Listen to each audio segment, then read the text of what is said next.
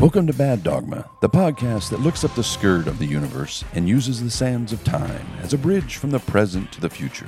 Now your host, who rarely knows which dimension they're in most of the time, Chris Solak and Mark Rasmussen.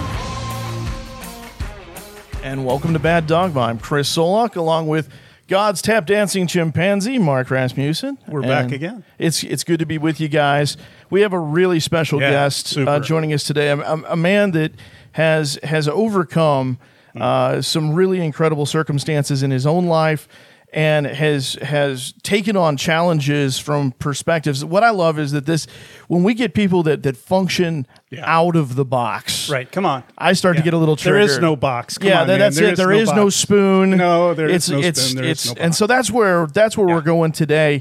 And with that in mind, buckle up. Buckle up. Buckle up. Because there's going to be a lot you can pull from this.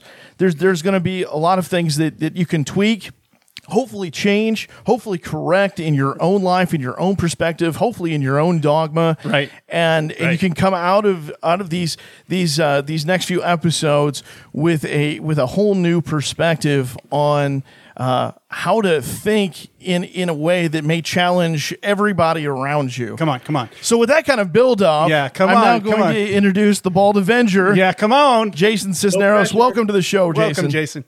No pressure, No pressure, baby. None no pressure at all. Who the hell is this guy? I got to tell you guys, I love the name of the show. I love the name of it. It's funny. It's funny how it all came about, man. It's just totally not us. It's God. It really is. Yeah, we try not to find anything that would agree with anybody's point of view to start out with. Right. So that we would just have to acknowledge the fact that anybody that came on the show, no matter how many good things they developed in their lives, we all have to acknowledge that we've all had to face our bad dogma first in order to find the good dogma. Yep. And Jason, you know better than anybody, most people don't like to face that reality first. Yeah. Well, I spend a lifetime running away from it, or they spend a lifetime, trying to milk the sympathy that comes from having a hard story, right? Yep. Yes. And then there's the unique. I don't want to say few, because there's quite a few people that are out there that are able to take that story and turn it into service for the world at large. So that's what I love. Those are the people I love. And Jason, I mean, that's the whole point of things is, I know Mark and I, we're very unique in our point of view. And I think that we're in the same tribe with you that most people are pursuing all different forms of wealth or power or authority, but to understand that that people are the currency of life. There you go. That's it. Love, baby, love. Yeah. Come on. I mean, that's what it's all about. And I just want to take our listeners back to the beginning. I know for those of you, if you're a Jason Cisneros fan, you know this story. Yeah. But for those of you who maybe have never heard of Jason, you had an incredibly difficult childhood, and I'll let you touch on as much of this as you want to, but just to kind of set the tone for the things that you've had to overcome, if you would share with the listeners a little bit about your childhood. Yeah, absolutely. It's interesting. I've gotten to a place where I want all of your listeners, anybody who's watching this, to kind of stop and rewind your own life, because when people tell stories of their life, it really, all it is to say, you know what, other people have had it hard too. And then here's some of the tools, and then you start to listen for the tools that they were able to utilize in their own life, and then be able to absorb it so that you can modify some of your own behaviors to begin the process of getting a new result, right? Yes. And so as I go through my story, pay attention to the story, don't pay attention to the story, but see yourself in your own hero's journey. Yeah, come on. Very little of this is about me. You guys started it out perfectly to say God has walked me through, has put me in the position that I'm in for a reason, right? Yeah. And we'll get to that in a second. But I was adopted when I was 6 years old. My mom married a man that was a very bad guy. Again, we don't want to go too deep in the story, but ultimately drug dealer, very abusive. I started stepping in between him and my mom to take her beatings. About 7 years old was the first time I did it. Wow. And, as again, I want you guys to think of your own lives. We kind of our thought processes of how life is, our global beliefs are formed, when we're younger, and usually not in good circumstances, usually in traumatic circumstances. We're like, all women are, all men are, white people are, black people are, all Democrats are, all Republicans. And we form these global beliefs that don't serve us in the pursuit of our own freedom and happiness, right? So I was no different. That this abuse went on. It was sort of like a mini torture chamber up until I was 17. I got booted out when I was 16, and I came back. I would go back and check on my mom, periodically. And I went back one day, and there was, I was yelling throughout the house for my mom. I went downstairs. I saw, the typical places where her body had been thrown through the drywall, and we had made it a point not to go to the police because he was a criminal-minded person. B, they didn't do anything for us. I specifically remember my mom trying to leave a couple of times. One of those times we were in a red Volkswagen and we were racing to the police station, and he had this brown International pickup truck, and he was chasing us like you see in the movies, and came up on side of us and rammed us. And we flipped over 2 or 3 times, came to rest literally on the police station grass. And the police all came rushing out, and, I was bleeding. That was one of the first of my broken noses.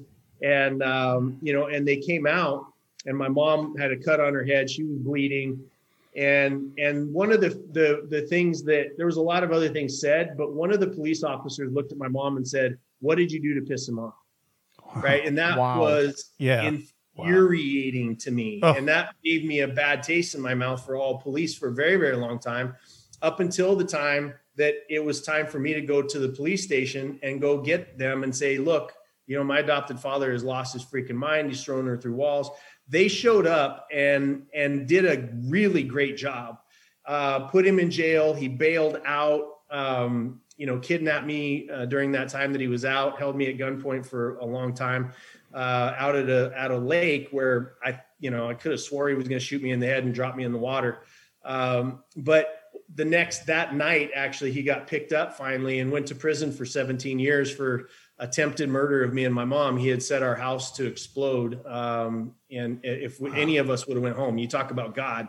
I went on a 2-week drunk. My mom, took 3 or 4 days away, which she hadn't done her entire life.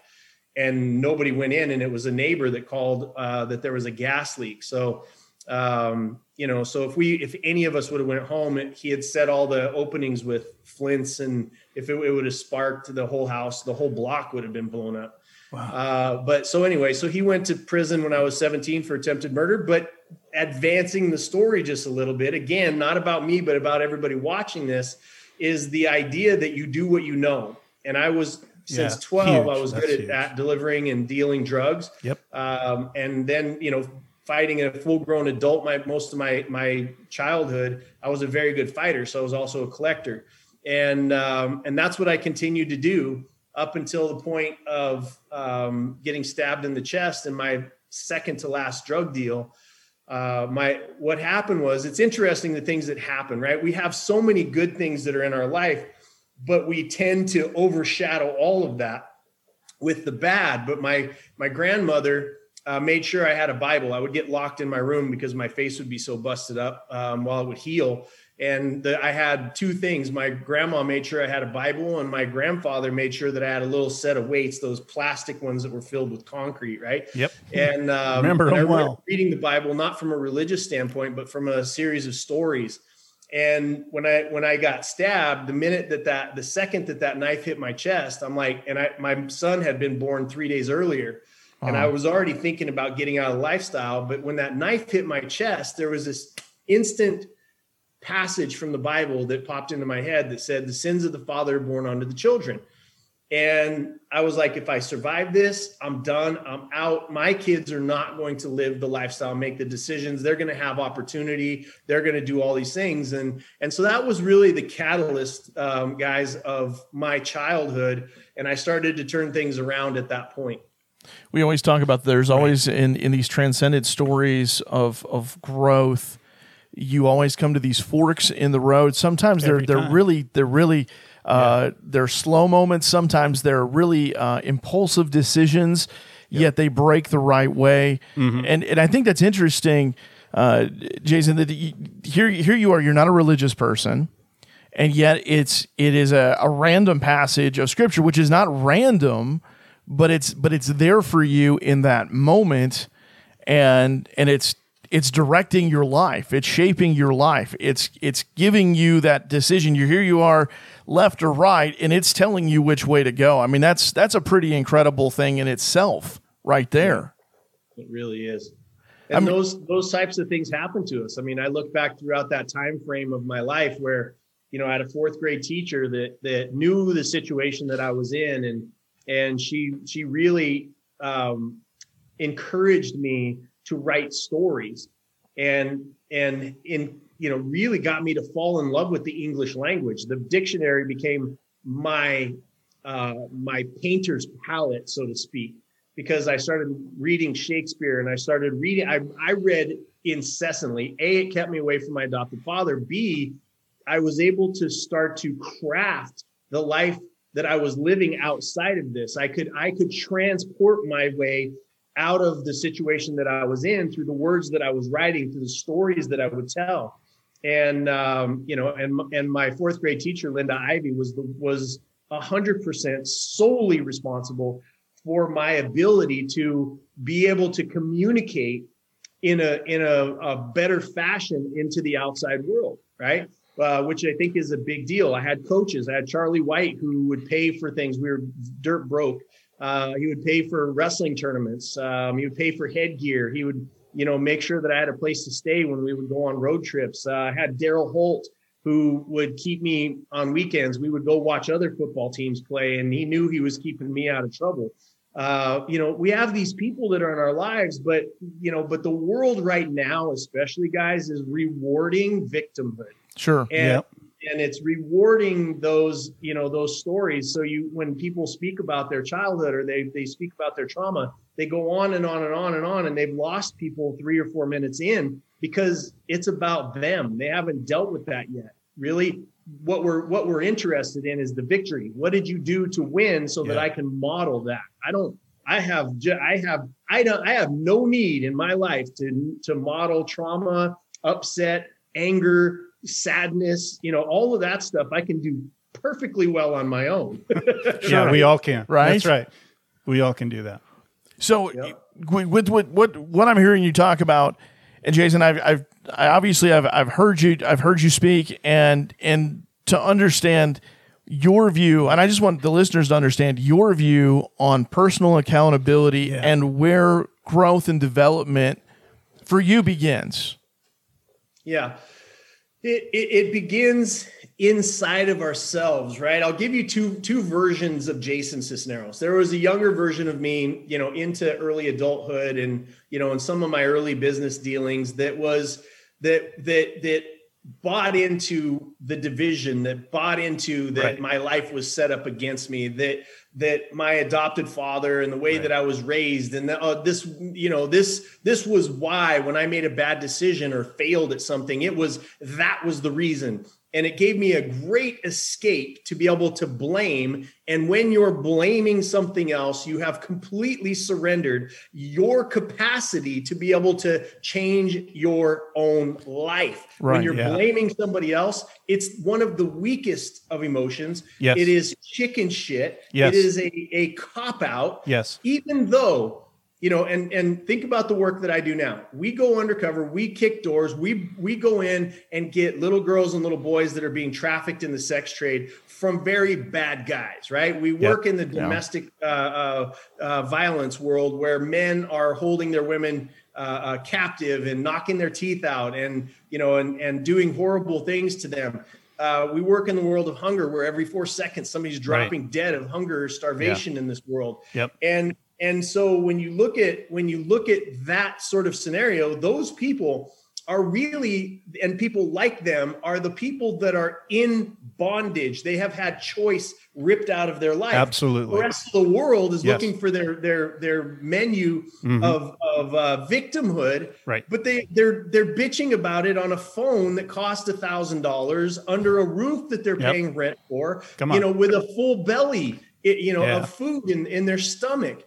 Yes, horrific things happen to everyone. Right. I'm not special. Anybody that's out there, you're not special. And I am angry for the people that hurt you. I am upset with the people that took advantage of you, but they're not doing it now in this moment. And if they are, you reach out to me and we will come and get you.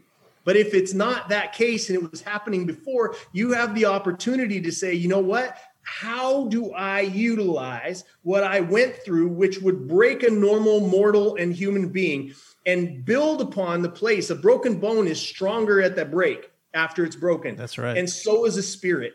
When it's broken and comes back together with God's help, it's stronger there than anywhere else in your spirit. That means that it can take more pressure, and that pressure doesn't come from selfish pursuit. It comes for the service of other people. You can now take on the pains of other people. You can now have empathy for people that are weaker than you. You can put yourself in harm's way because God strengthened you where you needed to be strengthened to serve, not yourself, but the vulnerable and the true victims of this world. That's so right. Where does that come from? It comes from an understanding of Jason Cisneros is absolutely fucking relevant in this world. Come on. Jason Cisneros and who I am and what I have and where I've been and all of the people that I know, completely irrelevant unless it's helping serve true victims, and true victims means that they've had choice ripped out of their life. There you go. That's where it comes from. That's now, right. all of my internal energy, all of the things that I do right now are not for money. I've made my money. You can't cancel me. That's why I can say whatever the hell I want, because the time to be able to cancel me was a long time ago, right? You can't cancel me now. So I got to say it like it is. That's where God strengthened me so that I could take on the ability to speak for the people who cannot speak for themselves, the people that are being shoved down, that don't have a microphone, that don't have the ability to light up to light up a stage or something like that. It's my job. And by God, I'm going to do it with the best of my intentions. I'm going to build my possibilities. I'm going to keep my body in shape. I'm going to learn more words. I'm going to network more. I'm going to have more influence. And I'm going to do all of that in service of other people. Man, I'm ready to come out of a tunnel and hit somebody. Come on, baby. Let's do it. Let's do it. Oh, my goodness. Give me something to hit, Jason, Lord. Give me something to hit. Jason, when you talk about what I hear you saying is people choosing to use these life experiences rather than to shape them, they allow them to break them. And it's a simple, it's may not be, that moment may be difficult, but what you're saying is when that decision arrives, when you have to look at the way you live your life, you can either become completely irrelevant in the sense of usefulness to the world around you, or you can become as relevant as you possibly can be to those who truly need it. Preach. It's 100% true. Look, at the end of the day, the strongest people that I know, the people that I look up to, are not the people that are out there on social media showing their bullshit rented Lamborghini and their house. The strongest people that I know I'll speak specifically of the people that I know in my own life. A woman who was raped over 1,000 times before the age of 16 years old, who was grown up to be one of the most powerful advocates for child trafficking on the planet. A woman who was beaten senseless over and over and over again in her home by her husband, that has now become an advocate for other people, went to prison, was addicted to drugs, left her children, and now is back in that lifestyle. You've got somebody who was going to commit suicide with a chainsaw, right? That is now out there advocating for other suicide people. You've got people that were close to starvation in their own life that are now out advocating. Every single one of those people are godsends. They are the ones that we should be emulating. They're the ones that should be up on posts, on the boards all over the place. They're the ones that should be all over social media. The people that have stared death and the devil in the eye and beat that shit and come back, that's who I want to hear from. I don't want to hear from somebody that's trying to rub their wealth in my face. I don't want it. Why? I had my first go run at becoming wealthy. I became wealthy. I thought big house and the cars and the boats and the trips and all of the trappings that came with it. Yeah. And when I lost all of it, they all disappeared into the wind, to the point where I hadn't eaten in 3 days. I lost everything, ended up homeless in Southern California. And for 3 days, hadn't eaten. I had some quarters. I called as many people as I possibly could that were living in homes that I helped them pay for, that were driving cars that I had co-signed for, that I had put money in their pocket when they were suffering, couldn't send my ass $10 so I could go get a burrito that day. Yep. Right. That was a big lesson God needed me to learn, because I'm so dumb that I had to have my head beat into a wall to say, that's not what life is about, Jason Cisneros. It's about service. And when I lift you back up, you will serve, or I will take it all away again. Come on. God gives, God takes away. Yeah, right. And in the reality, Jason, is, and this is something that most people, I don't care what your religious belief system is. Right. This is a foundational truth to the existence that we operate within, is that when you die, none of this is going with you. That's right. Amen. The connections, the human connection, the impact that you have on other people's lives, the ability, you may not be able to change lives. You may just simply be able to affect a life in a moment, but it's still that to me, it's that constant attempt to lessen the burden of others around you.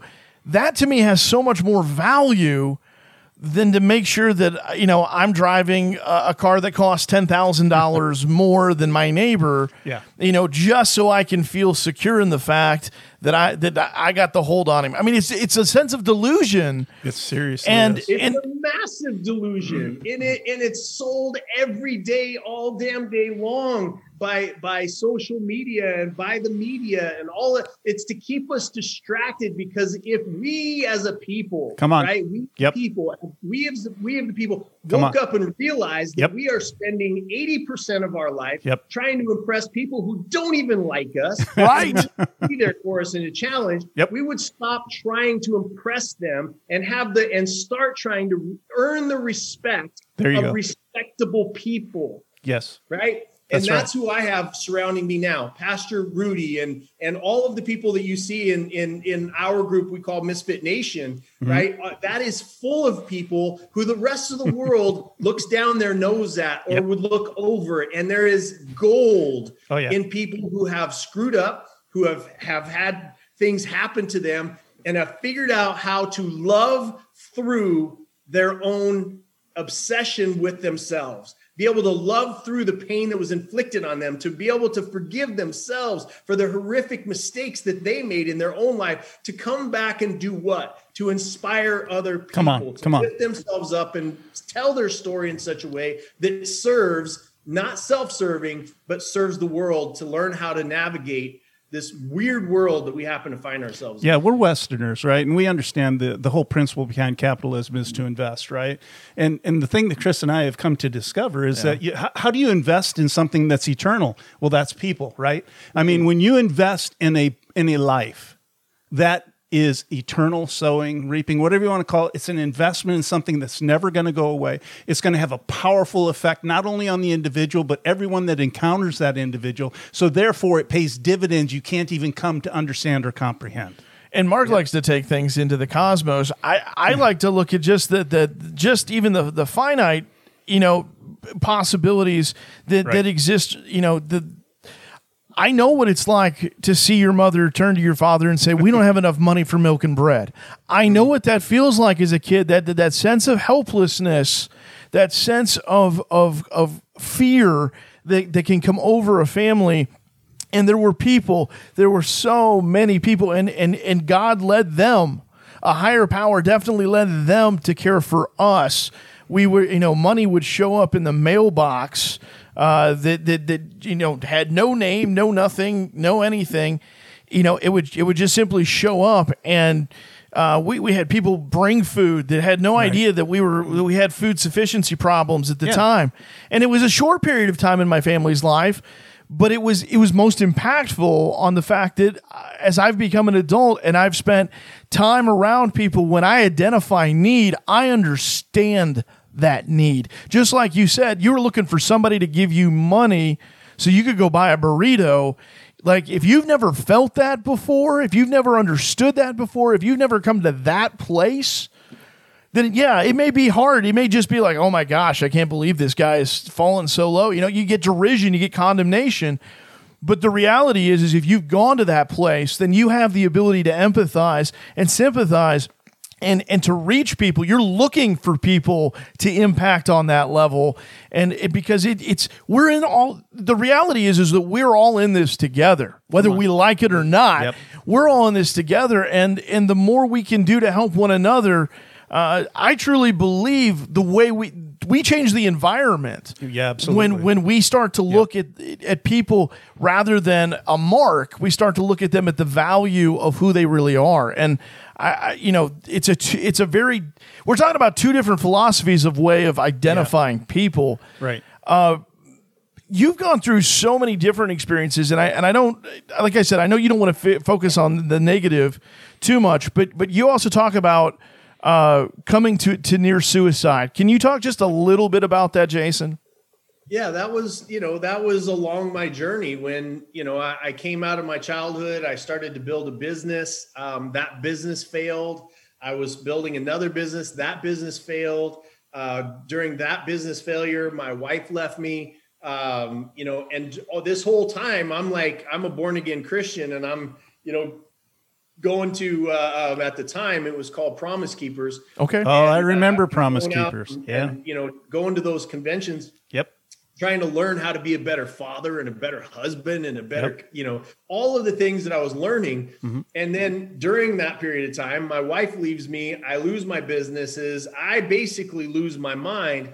And I lost, one of the things that broke my heart the most was I loved waking up with my kids in the morning and making breakfast and hugging them and kissing them on the head as I walked out the door, or they walked out the door for school or whatever it was. And when that break happened, that was the rest of whatever spirit I had, was when I lost my kids, when my ex left me, and it broke a place in me that was really deep, really deep. Yep. And so I just, I didn't know it. I stayed in bed for like a week or so. Mm-hmm. My mom was worried about me, and everybody was worried about me because that's not me, right? That's not my personality. Right. But it broke me to that place. And then I just lost the zest for life, because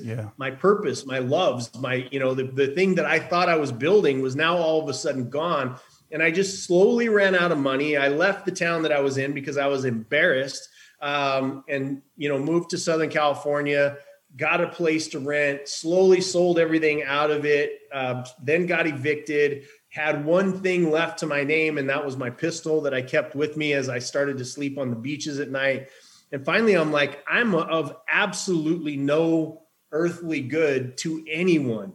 I am a waste of space. I'm a waste of humanity. I'm a waste of blood. And I'm just going to get it over with and do the one good thing that I think I could do for everybody, which is get rid of the trouble that I've caused, the person that I was, all of the mistakes that I had made, and just be done with it and move on. Right. Right. And it was an interesting, like I said, I'm not one of those people that hears from God all the time, but I heard from him once, I know, as I was sitting on that cliff, getting ready to pull the trigger against my head. Yep. Not yet. Not yet. And I turned around and physically looked, guys. Like I was understand. Like, I've had those moments. Yep. Who's here? Right. And again, not yet. Yeah. And that was it. Wow. So then it was a series of things after that, right? I mean, that's what drove me, is because happiness is found in progress.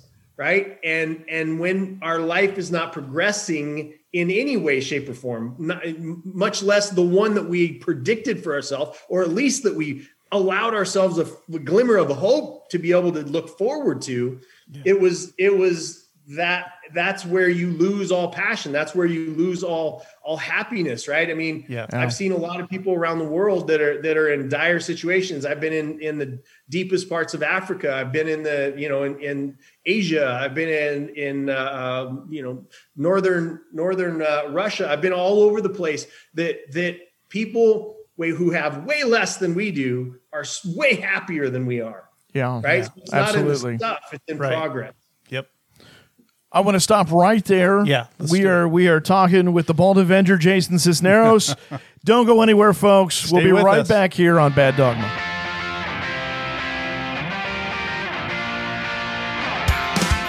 Now back to the Bad Dogma Podcast, your weekly dietary supplement of truth amidst the Twinkies and ho-hos of the media world. And welcome back to Bad Dogma. I'm Chris Solak along with Mark Rasmussen. We are talking to the Bald Avenger, Jason Cisneros. And he was just breaking down for us before we went to break the fact that he was in the middle of just utter life crisis, coming to the end of his rope, and God speaks. Right. God speaks to him in this moment. And Jason, just take us from where your life starts to pivot from this point. Yeah. Well, I love this because a crafted story that we all watch, it's perfectly packaged in a couple-hour movie, or a 250-page book, or a sitcom or episode or whatever it is. But our lives aren't like that. No. And the next day when I woke up, I mean, many people can identify with this. Is the next day? Yeah, I didn't. I still woke up on the same park bench. I still was hungry. But that day, it led me to go to a homeless shelter. And because I'd been, I guess at that point, I mean, it's amazing how far or the damage that pride, there's two types of pride. Come on. And the bad one is, thinking more of yourself than you do others, thinking that anybody gives a shit about who you are, or what you have in the first place, other than the people that don't and shouldn't matter. But I had this pride that I hadn't been to a homeless shelter yet, and I hadn't been to a shelter that handed out food and so on and so forth. But the next day I'm like, there's no pride left in me. I mean, I literally just about took my life. And so whatever God, whatever word, whatever, language, whoever that was speaking to me from the universe, not yet. And then I was like, now what? Right? That's the thing that's embedded in our brain. Well, okay, not yet, but now what? And so anyway, so I went to that homeless shelter, and it was an interesting experience. I had, at that point, I was pissed off at God. I was pissed off at Jesus. I was pissed off at Christians. I was being stepped over, all the time by church people, so on and so forth. But I went to this one, and it happened to be sponsored by Pastor Rick Warren and his church. And there was a guy there, Pastor Rick was his name, and he handed me, like, I walked in and there was really nothing left because I got there late and didn't want to be seen with the other homeless people. So there was rotten bananas and then a head of cauliflower that had that black mold on the outside of it, which I was grateful. I mean, I was grateful because that represented my belly being full. Come on. But he also, I say weirdly, but God has weird ways of reaching into our life. Handed me 2 books, and one of them was the Bible, which I just immediately threw back at him. I'm like, nah, no. How about no? Right? That shit don't work. And then he gave me Tony Robbins' book, and it was his book, Awaken the Giant Within. And it was, I started reading that book, 1 page, 2 page, 3 page, couldn't put it down. I was fascinated by the concept that came out, and you've seen the book, it's super thick. I came out with this one concept at the end of the book, a lot of other realizations, but really this idea that he says in there, that it's in our moments of decision where our destiny is shaped. Come on. And this blew, again, we were talking on the break about how simplicity, embedded in true simplicity, is years of wisdom. And in that one statement, my life flashed before me, and I said, okay, I'm homeless. My wife left me. I'm not with my children. I lost my business. I'm embarrassed. An entire community thinks I'm a piece of shit. Like the people that walk by me, like all of these things flash before me. And it was a like this laundry list of the decisions that I had made. Come on. Not the decisions that my adopted father made, not the decisions that my mom made, not the decision that the police that arrested me made, not the church people that I was pissed off, not God, not Jesus, not anybody. Really personal. Yeah. It was I was stuck, guys, on that word my. It's in your moments of decision. Come on. Where your destiny is shaped. Yes. And I thought, holy shit. Like it just rattled around in my brain to say, okay. And it eventually led to a thing where I went, the awakening aha moment for me was, oh, it's in my moments of decision where my destiny is shaped, and I can begin, regardless of resources, regardless of where I lived, on the street or on a bench, or regardless of my financial situation, regardless of all of the mistakes. Yeah. The next minute, the next second, come on, I could make a different decision. That's right. You can always change, right? You can always change. I could make that change. I could speak to people differently. I could breathe differently. I could treat people differently. That's the big one right there. Yeah. Here's the kicker. The master step that I got to was I control meaning in my life. And the meaning that I've given my childhood is not serving me. Right. I'm still prisoner. I'm still being tortured in my own life because of that situation. And I alone had the ability to change the meaning. And in that moment, I said, thank God that man was my adopted father. Yeah. Thank God I lived the children that's a powerful statement that I lived. Thank God I went through the pain. Thank God my nose was on different parts of my face as I grew up. Because what that did is that created a beast inside of me, somebody that could step up, somebody that could take anything. I lose a business, have things bad happen to me, have a coronavirus strike, have a 9/11 happen, have these massive things happen to us, and you ain't getting to the inside of Jason Cisneros because it's no longer owned by anyone outside of me. It's me and the man upstairs. Come on. Wow. Yeah, that's powerful. It is. Yes. It is. You very specifically talk about how dangerous the ego is. Can you just expound on that? Because I've heard you make that statement many times. And can you just expound on that for our audience? Yeah. The split is pride. Pride before the fall comes the pride. That's false pride.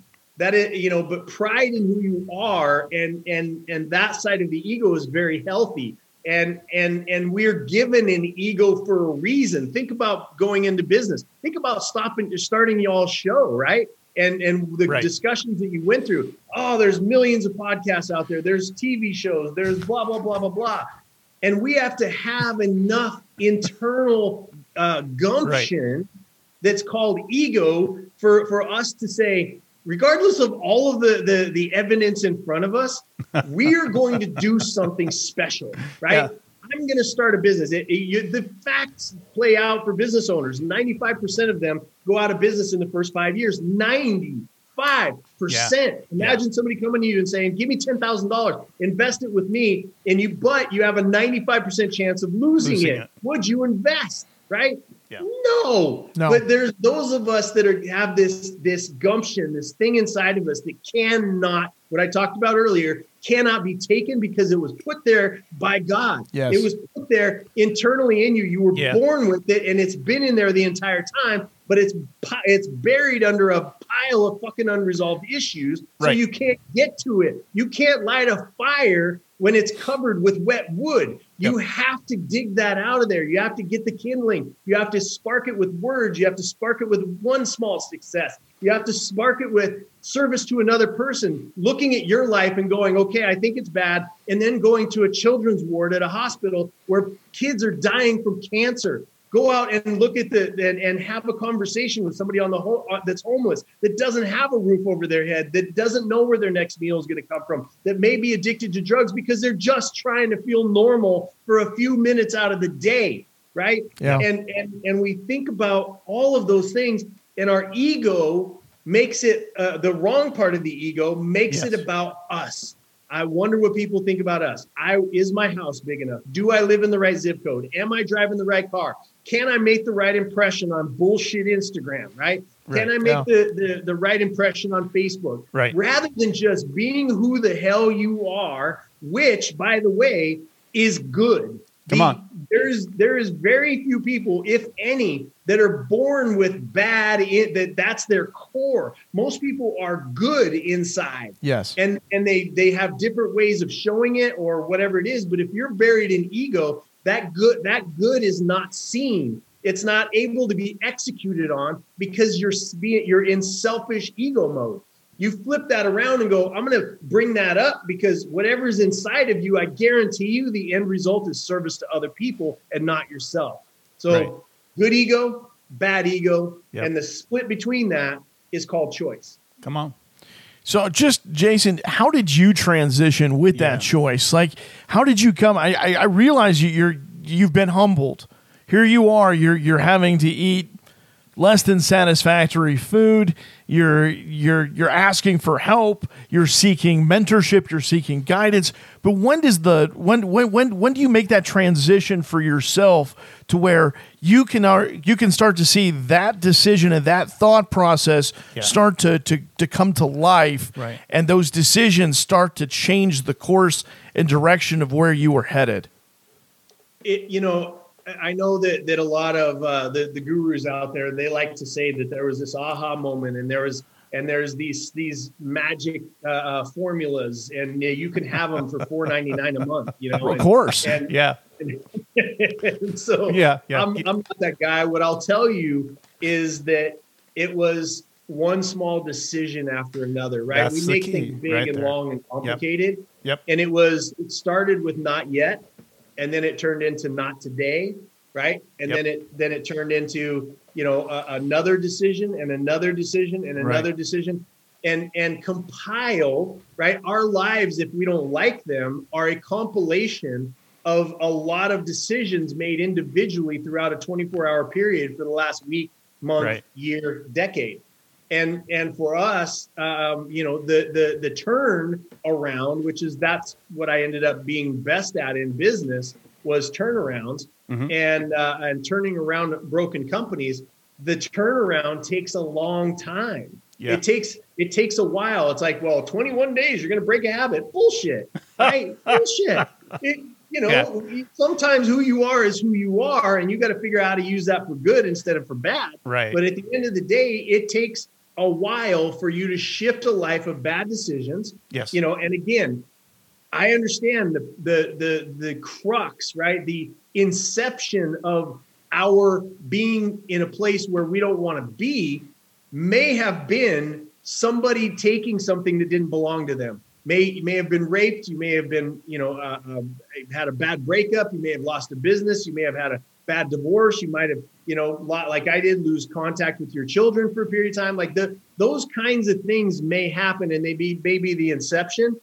But where you are today is a series of decisions that you made of how to react to that situation. Yeah, that's it exactly. There was a book series, a series of unfortunate events. My kids kind of got into that when they were younger, and it's fascinating. The one thing, the thing that was lacking in that series was their ability to make a decision that actually would change the circumstance. All you can do is deal with what's in front of you. You can only deal with the present, right?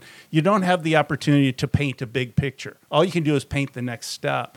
And that's what I think we're hearing from you, which is really encouraging. And hopefully our listeners are picking up on that as well, that this is a process. Chris is a big process guy. He loves process. I love process. Yeah, he loves process. And so to hear that, your process is your process. This is something consistent we've been hearing from people as we talk to them is their process is very unique and it's their process. But you can start to see commonality in these things and how they come together and how there's these key elements, if you will. We call them truths, fundamental truths, that we all come to and come into agreement with. And so it's just fascinating, again, to hear another confirmation of what we found to be true. And that's what's been exciting about doing this particular show is we started to discover that these things are accurate. Jason, you were talking, you indirectly stepped into culture. Yeah. And working with businesses. What have you found through your experiences that are the most common factors to an unhealthy culture, whether it be a work environment, whether it be a family environment, whether it be a church environment? What have you noticed just from when a group of people come together and function around one another? What are some of the common things that people do that tend to build or breed these unhealthy environments and cultures? Yeah. So I'm going to ask you a favor. I'm going to ask you a favor because I got to go back and set the table just a minute before I actually get to the culture piece. Okay. But I will forget the question you just asked me. I'll bring it back. Well, yeah, thank you. Okay, cool. So, hey, we get it. We totally get it. We love the honesty. Yes, thank you. This is what we're looking for. And this is a big thing. I think that people that are interested. Look, your independent access to capital is the one of the biggest components to sovereignty, right? Which means that you are responsible for you, and you don't have to ask permission from a government. You don't have to ask permission from anybody because you're sovereign to the universe, to God, right? And that's your God-given right. We don't have to ask permission. We don't have to, follow these bullcrap things that happen out there. So our independent access to capital is one of the main ways of doing that. That's small to mid-sized business today. It used to be a middle class of management inside of ethical corporations. Right. We now have an epidemic of unethical big businesses, right? Yes. And unethical big businesses, Jeff Bezos, the Googles of the world, these people that, he's got $90 billion, that could solve a lot of problems in this world. A few. And keep 5 billion of it. Like I don't hold his wealth against him. I don't hold his success against him, but for crying out loud, his principle is he has this day one. It's always day one, which means he's afraid of being overtaken by someone else. Well, at the end of the day, you've got a lot of long-standing companies who have been fair to their employees, that have fair compensation packages, that aren't trying to outsource, number one, to slave labor in China or Mexico, and then because they're too expensive, turn them all into all of the activities into robotics so that nobody has a job. Mm-hmm. That is unbelievable to me of what's happening. And so, one of the big fights that we're in right now is because middle management has been outsourced, the one remaining string to independent access to capital is a small to mid-sized company. And so I'm a warrior for small business owners. I'm a warrior. I don't need to be in the game anymore, but I am, so that I can resource people how to make the right decisions. Now, there is a sequence of events. There has been the way that you keep people enslaved, is to keep them uneducated and then to divide them. And we can see, just with those words, what's been going on in America specifically. Yes. And what has happened is that with knowledge, we are uncontrollable. Right. And I don't mean that as in we lose control. I'm just saying, no. Yeah, that doesn't make sense. I'm not going to be swayed by your bullshit. Right. And so one of those main things is how do you build wealth? We're taught in our society that rich is great, that having all the cars, and we see all that stuff when it doesn't matter. Yes. Wealth is being able to live a month or 2 months or a year without having to have any income coming in, right? Wealth is being able to own property. Wealth is being able to entertain and become part of the middle class and to be able to work your way up a ladder of success, right? I'm setting the table. And so what has happened is that's been ripped away. We need more small business owners. We need more mid-sized companies. Right. And we need to do business with each other and stop making the convenient choice of clicking a button and having shit delivered to us, right? Right. Do business with locally, and that'll help. Now, in business, there was call it the book. If everybody could imagine a big book in front of them, it's called the Book of Knowledge. And in that book of knowledge, from the first page to the last page, it was an education on how best to optimize your own sovereignty, right? And in that book, there's going to be a couple of pages on how to build wealth. What has happened in the book of knowledge through the internet, through all the things that was supposed to be the great equalizer, there's been a couple of pages ripped out called How to Build Wealth. Right. Because if you learn how to build wealth and you learn the things that I know and the things that people like me have learned, you are uncontrollable. You cannot be enslaved because you have wealth, you have influence, you have capacity to be able to speak, you have, and I'm talking any color of skin. I'm talking any gender. I'm talking about any sexual preference. It doesn't matter. When you have that power, now you are uncontrollable because you are competent and capable of running and making your own decisions and running your own life without stepping on the sovereignty of someone else. In fact, you know that there's an acceleration mechanism embedded in that that says if I accelerate someone else's sovereignty, that will help grow my own. That's right. Right? Yep. And so now you get into small business, which there's, so those pages are ripped out. It's not there for you and I. There is a group of people that have it. And those are the people that are now controlling whether you can speak, whether you can't speak, whether you can be on their platform, whether you're going to get the material that you need for your own work and expansion. Absolutely. They're taking away the customer base because you can't have the customer because you're on our processes, right? Right. Yeah. All of that's been ripped out. Yes. Well, that book of knowledge has in it that your independent access to capital is a small business. And in that small business, there's not a book, there's not a box that think about Legos for a second. There's a picture on the front of exactly what it's supposed to look like. You open it, there's independent plastic bags. In that, there's instructions. Piece 1 to piece 2, piece 2 to piece 3. That doesn't exist for people like us. Right? Yeah. So I learned those lessons the hard way. Yeah. Going out of business was the greatest value that I've ever experienced in my entire life. Going out of business 3 times was God's triple gift to me of having people that I've helped turn around their companies that are from Yale, from Harvard, from school, Wharton School of Business. Yep. Those types of people now come to me to help them with their companies. We've built the 2 pages that was ripped out of the book of knowledge in a program, in a process for small business owners. I put everything I know in there. There's no bigger program. There's no all this other kind of crap. It's all in there. And if you grow to a big enough size, you can hire my consulting company. That's it. That's all I do. Right. Yep. And so embedded in that culture. Okay. I brought myself back to there. You go. Yep. Look at you. Embedded in that, there's four pillars of business. One is finance. It speaks a language in and of itself that 99% of the business owners I come across don't speak. Imagine going to China, trying to exist without understanding Chinese. It's very difficult, right? Mm-hmm. That's one pillar. The other pillar is sales and marketing, which everybody on the internet is the expert at. And that's another pillar, right? You've got to be able to bring in money. The other one is operations, delivering on the promise that sales and marketing is making. And then culture and training, right? That's the 4 pillars that a business can set on. And if any one of those is out of whack, it's not going to be able to be sustainable.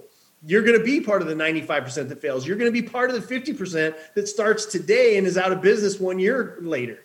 And so culture is one piece of 4 major components in a business, and it has to be done on purpose. So to answer your question specifically, what I see in culture is we start a business for whatever reason it is. It's very rarely written on a piece of paper, thought out at a high level, and then executed on. It's more like, I don't want to work for that asshole anymore. I'm going to start up my business. I got fired. I'm going to start up a business. Right. I'm bored at home. I'm going to start up a business. I need to make more money for my kids' education. I start up a business. Right. And then we just start. And then we go, oh, crap, this happens to be working. I better hire some people. Well, I'll hire my cousin. I'll hire my nephew. I'll hire my blah, blah, blah. And we start to, if you've ever seen a trailer in a trailer park that's pieced together, right? Yep. And have different connections. Mm-hmm. That's how most businesses are built. And so a strong wind comes along, it wipes it out. And culture is one of those pieces that you're bringing you, and the company and everything in it is going to reflect your belief systems. Yes. Right.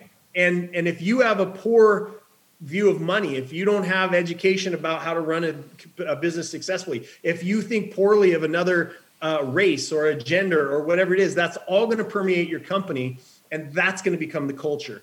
And culture is most often by mistake. It's not on purpose. So, Jason, for someone who has a failing business or it realizes that the culture is toxic or failing and realizes that they're a part of that, what is some advice that you could give them to turn the culture around and help revive their business and their perspective?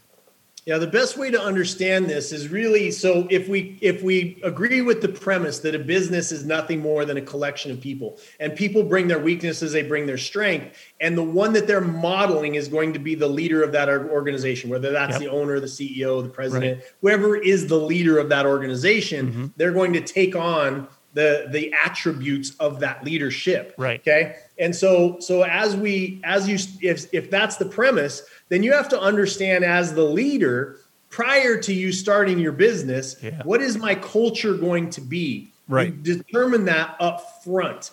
And so the best lesson I can give you is understanding that we all, as human beings, as an individual, we have this thing called a primary question. And it's something that happened in between 0 and 18 of our life. And it was some sort of a traumatic, usually negative occurrence, sometimes positive, which is super helpful, in different places. But for the most part, what I've seen is it's from a trauma, and it begins to build this negative belief system that we don't know how to deal with because we've just adopted it unconsciously. So I'll give you a really great example. 4th grade, I didn't understand that I was Spanish at the time, white skin, moved into a Hispanic town, started to get beat up, and told my adopted father one day, I said, look, I'm getting beat up every day after school. Would you just come pick me up so it doesn't happen today? So he comes and I see him that day, and I walk out and I'm like, yeah, my dad's here, right? I didn't know he wasn't my real dad until he went to prison. Actually, my mom took me to dinner the night that he was sentenced and goes, by the way, he's not your real dad. That was awesome to know. Yeah. So at that age, I thought he was my dad. So I'm like, Dad, my dad's here. Cool. Awesome. I start to walk out. The guys come out. They start beating me. He never steps out of the truck. Some other father had to stop the fight. I get into the truck, bleeding, crying, and we're driving back out to the house, and we get to this T in the road. I'll never forget this moment. Get to this T in the road. There's an old abandoned house across the way. You got to go left to go to our place. And we stop at the stop sign. And I look over at him and I said, Dad, why didn't you help me? And no sooner than the words falling off my lip than his fist hit my face and it blew out the window in the side of the truck. And it was in that moment that I decided that I started to ask myself the question, how do I protect myself? This guy is not there to protect me. My mom can't protect me. How do I protect myself? And that is what formulated the story that I said before. I didn't trust anybody. I didn't want to tell anybody the truth. I was a liar. I was a cheater. I was all of those things because I was protecting myself, right? Yep. And so as I built my 3 failures, guess who the leader was? Me. Yep. Guess who they were modeling? Me. Yep. I didn't trust them. They didn't trust me. Yeah. I didn't trust my customers. They didn't trust me. Yep. Like there was all of this stuff that was happening as a 2nd, 3rd, 4th level consequence from me accepting an unconscious belief system in a moment in my life 20 years earlier. Right. Yeah. Right. So I fast forward that. I learned this process because I'm a voracious reader. I learned that there's this thing in psychology called a primary question, and how it's built is through physiology, focused language, multiplied by emotion and repetition, and then you multiply even that by intensity, right? So what that means is that if I had that thought, how do I protect myself starting in 4th grade? How many times did I think it until I figured this out somewhere around 34, 35 years old, right? How long did it take? How many times did I thought it? So I've got these super highways running in my brain called neural net pathways that the information comes in, and it wasn't even stopping here at the prefrontal cortex. It was zipping straight down to my amygdala and coming out as a fear, fight, or flight response. There was no pausing. This is what makes us different than any other animal on the face of the planet. Our prefrontal cortex to pause things and to make a conscious decision of how we're going to react to them. And most of us aren't. We're just in reaction constantly because we don't pause anything. So when I learned this, that was what developed where I was, going back to the idea that I had understood that I was, going back to Tony Robbins' question, which is, the destiny of my life, right? The quote that I gave you earlier. Yes. Sorry, I'm super passionate right now. That's cool. Go for it. It's in your moments of decision where your destiny is shaped. Okay. There you go. So going back to that, I started to think, okay, that's up to me. It's not, yes, it's my past. Yes, I allowed it to happen, but I'm going to replace that shit. Okay. Right. Thank you, Jason. This is amazing what you're breaking down for us. Yeah. This is just episode 1. I know. Hang out, folks, because we're just scratching the surface of the application and really starting to talk about how you can start to not only change the way you think, but then start to apply it to the world around you. Right. And we're going to get into that in the next episode. Absolutely. So for Mark Rasmussen, I'm Chris Solak. Thank you again to Jason Cisneros. Yes. And as always, Schmarkus over there with his laptop open and the blank stare on his face. So this has been Bad Dogma. Until next time. Thank you for listening to Bad Dogma, the podcast produced by FBM Productions. Special thanks to our production team, Stephen Hudson, Marcus Bickle, and I'm Barry Hasselman. Bad Dogma, unveiling the truth, one podcast at a time.